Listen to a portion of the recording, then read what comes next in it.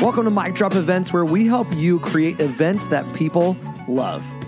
We believe that boring is brutal, quality is crucial, and remarkable events will take your business to the next level.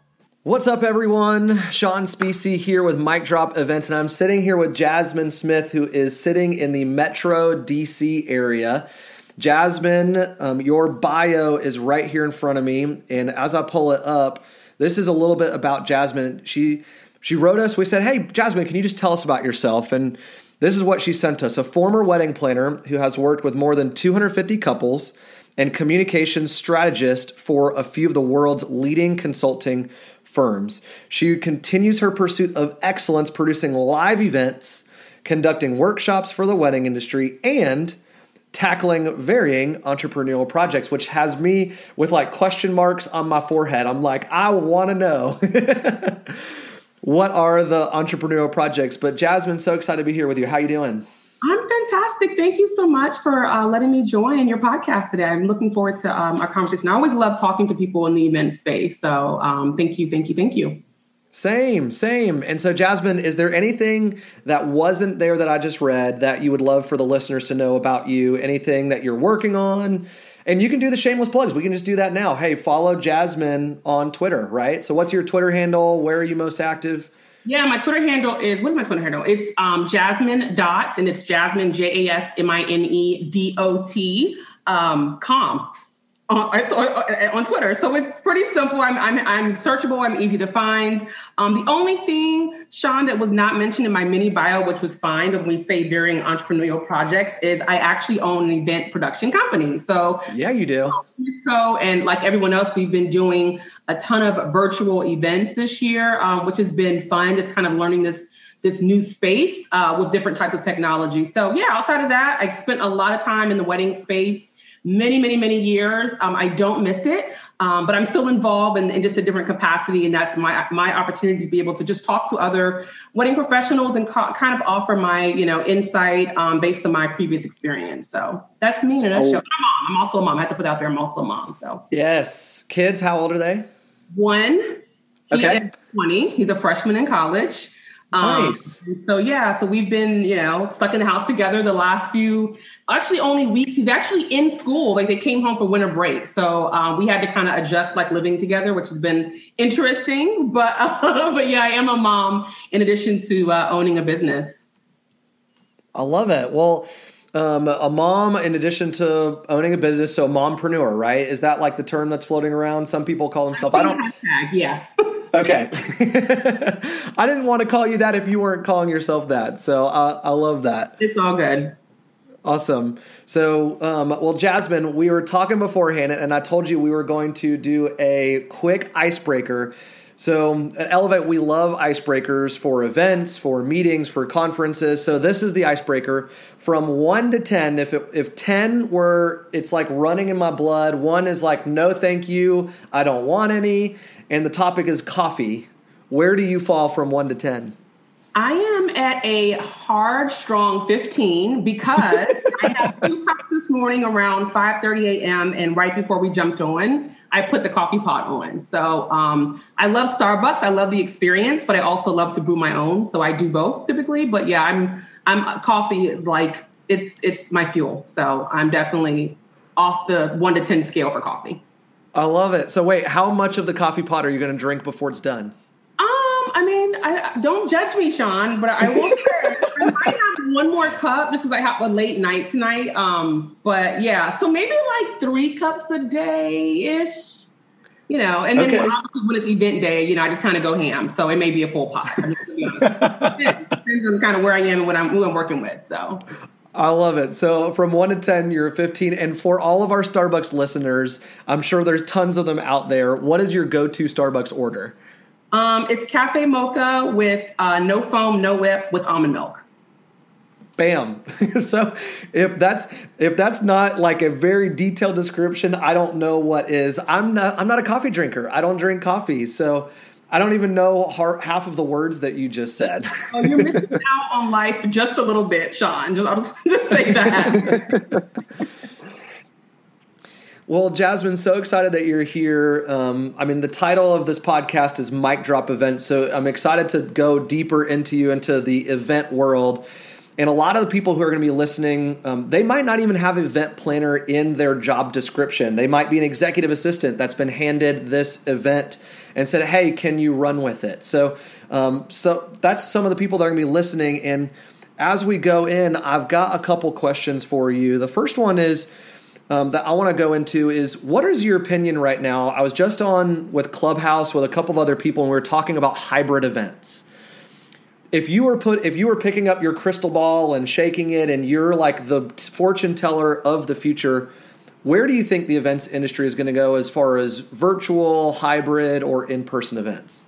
Yeah, that's a great a great question to start with. I believe, just based on where we are, especially in the U.S. as a society, that we're going to be doing virtual events for a very, very long time. I think that in addition to them actually being some pretty fun experiences, I think that a lot of companies and organizations are able to save money and cutting costs. Now, virtual events still cost money, but they're no way in comparison to when you have to go and you have a venue, right? And you have a food and beverage minimum. So I will say that I think for at least the next 2 years, virtual events will go strong. And I think maybe as early as next year, I guess this year, 2021, Q3, I would suspect that we would start seeing hybrid events. I'm actually planning my very first hybrid event, and it's actually June of 2021. So I think, as the world we have the vaccination, it's here, right? So I think there's just some hope that things will get better. And I think that people will, have a small hybrid just to kind of see what's the turnout, kind of limit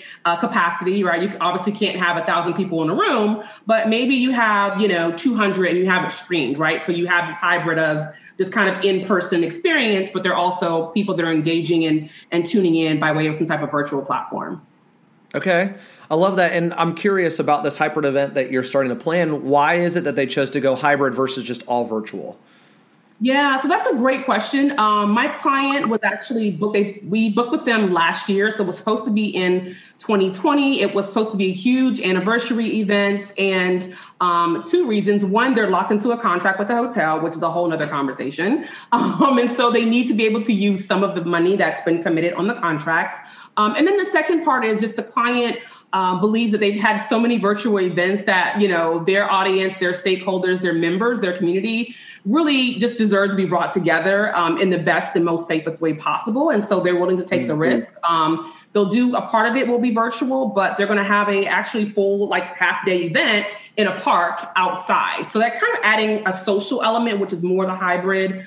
They are going to have a kind of private cocktail kind of reception. And then during the day, that's when they will, utilize the virtual app for the completely virtual programming that will happen.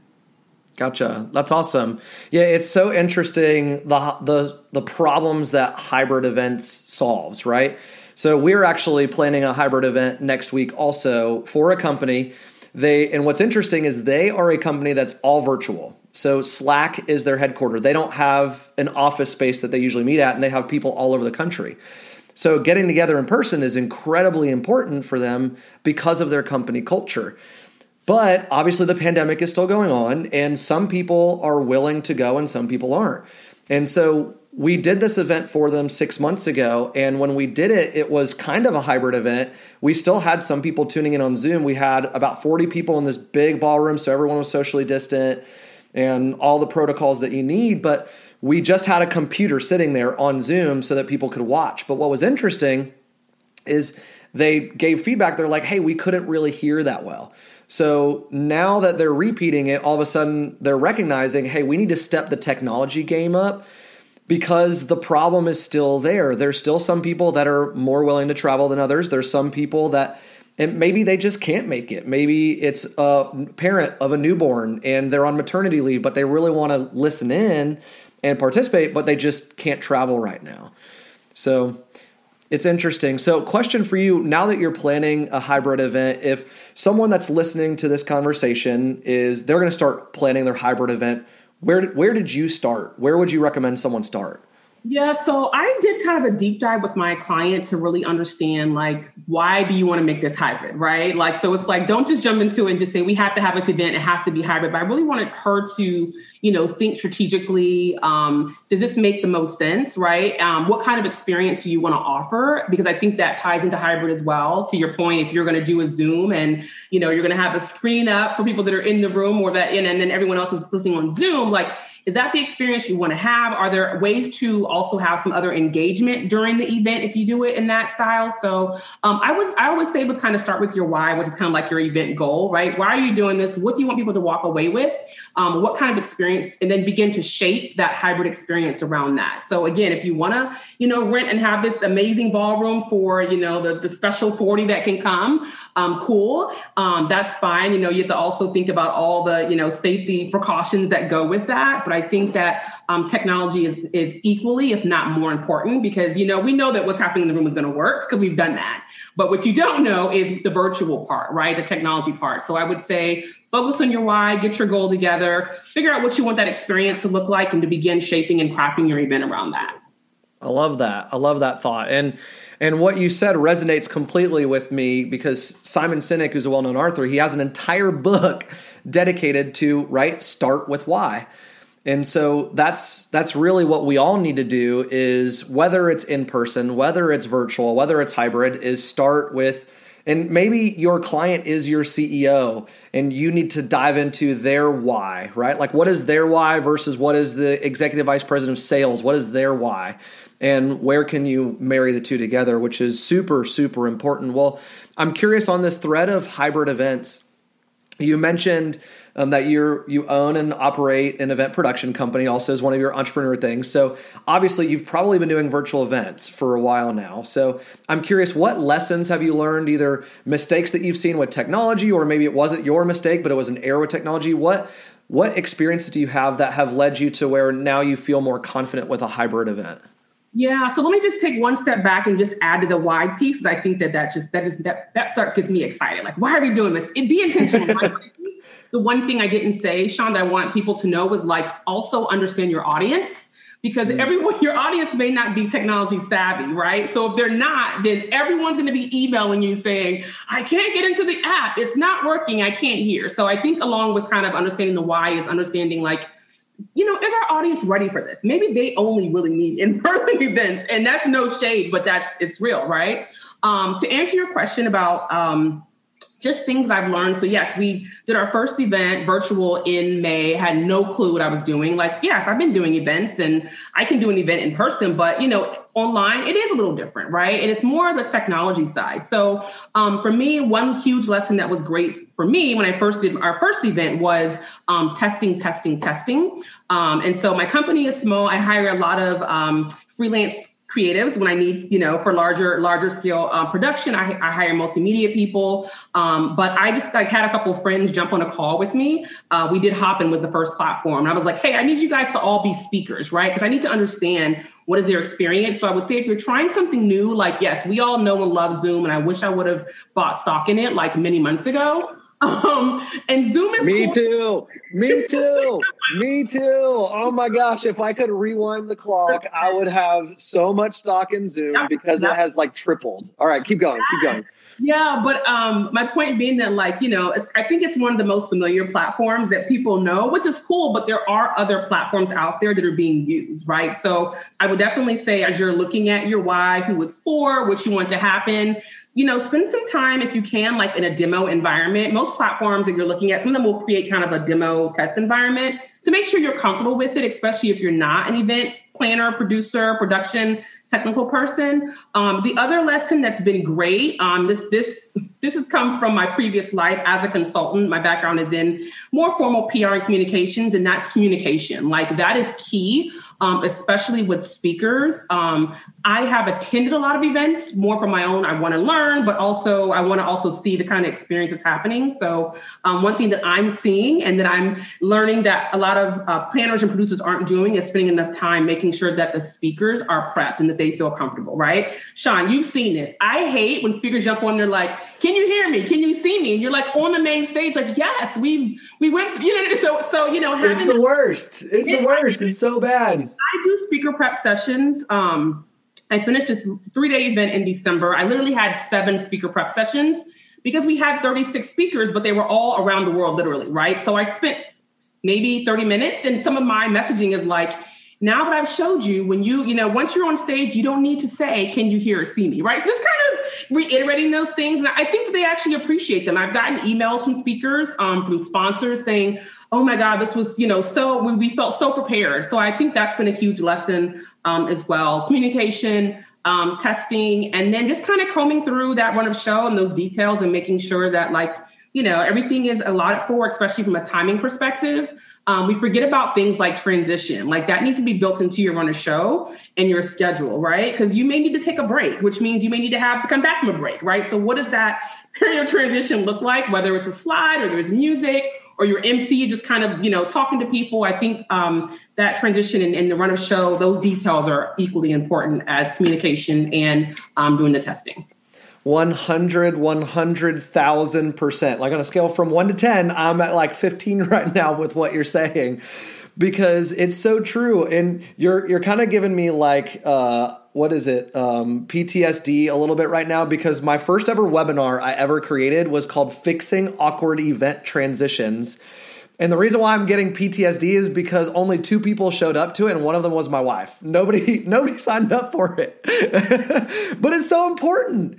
It's so important, especially in the virtual event space, because if you just sit there and there's nothing happening on screen, you're like, did I do something wrong? Did my Zoom, they like start leaning in, did like the Zoom go down? Like, are you okay? All of that, yeah.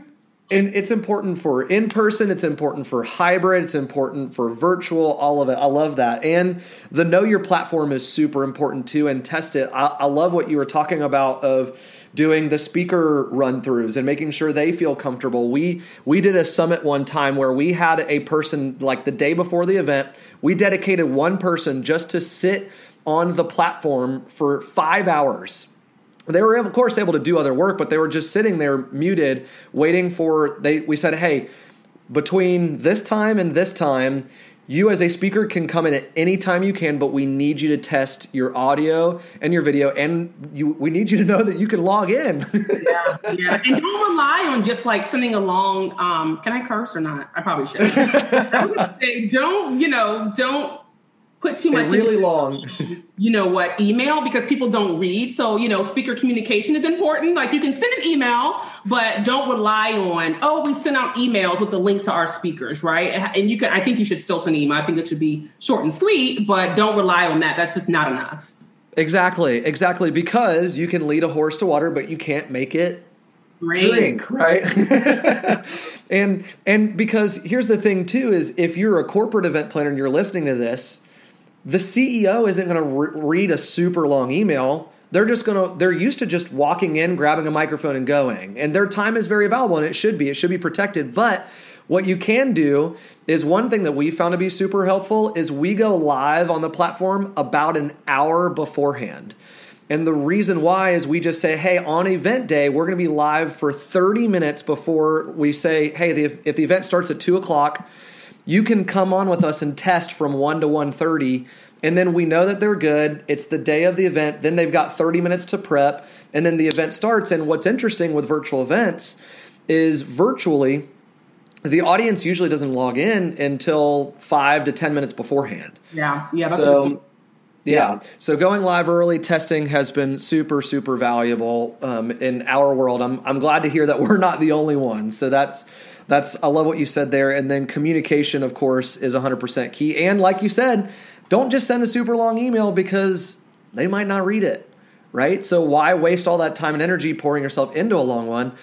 And one of the things that we found also is a 2-minute video sometimes is way easier for someone to consume than a email that they've got to scroll and scroll and scroll and scroll on their phone. So I agree. 100%. So we talked about lessons. We talked a little bit about hybrid events. I want to close it down with this. Mic drop events. What are some of your favorite mic drop moments that you've seen at an event? And maybe an additional question would be, do you plan those, or are they unscripted? Yeah, mic drop. I would say I was fortunate to do an amazing event, a series of events from September through the last one was actually end of January with some like phenomenal brands and speakers, and we did some brand activations. But I think what I love the most, or one of the aspects I love the most, was my client hired a visual illustrator, and so her job is to like create this visual illustration of the dialogue and conversation that's going on. And then at the end of each event, we do a reveal, right? So like the speaker has no idea we're doing this. So it's a surprise and it's a gift, 2 for 1, for the speaker. They actually get a mailed copy of it. And then all the guests are like blown away that within, I mean, the fireside chat could be an easy 45 minutes, and then we do a Q&A. So we're talking about a matter of an hour and a half. There's this entire illustration that's like captured every gem and nugget and thought and book title, and who the person was and who the sponsors were. And it's just been, I don't know, it's just been, even though I've seen it like 4 times for every event, every time I'm like blown away. Shout out to her name is Ayumi Bennett. I think it's Ayumi and then Bennett, Bennett. She's on Instagram. She's so dope. And I'm like, girl, get your website up because I need to be like pitching you to all my event clients. But I just think it added something different and unexpected to the event. So for me, that's been a mic drop moment. I know we all love DJs. I feel like, the DJ thing, we're seeing it. It's not played out because I love music and I think it works. But my very first event, we actually had a poet and she just like killed it. Like, it was like, I almost felt like I was in the space with her. And so to, see someone deliver something, she actually didn't even have her face on camera, which was weird. Cause normally you see like, the DJ or the person that's speaking. But just her tone and her energy, like you could feel it. And, the guests were tweeting about it, right? So it was awesome that, as a producer, I think one thing that we're able to see, Sean, is we're able to, from the behind the scenes, we're able to sit in and hear some really cool, speeches and conversations, and then also some like cool experiences. But I also love when like my phone is lighting up because people are using my client's hashtag and they're talking about what's happening in the event. So for that poet was really, really dope. And again, the illustration, those have been 2 things that have really stuck out for me this year. I love that. We've got some similar experiences to what you're talking about. Actually, I interviewed on episode 3 of this podcast. So Mic Drop Events episode 3 was William Warren, who's the CEO of a company called The Sketch Effect. And it's a whole company, and they've got sketch artists that do this in person at events as well as virtually. And it's so cool, the artwork that these people can create, because my artwork is like this ugly stick figure. My 3.5-year-old does better artwork than I do. And they create this entire board or this entire image. And especially virtually, it's super cool because you can get a time lapse of it, which is awesome to see. And so it creates this really cool, like you said, a mic drop moment. And then you can share it on social media. It's a really cool gift for the speakers to take away.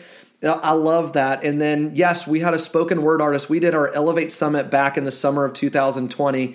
And we had a spoken word artist who was local to Atlanta, and she was incredible.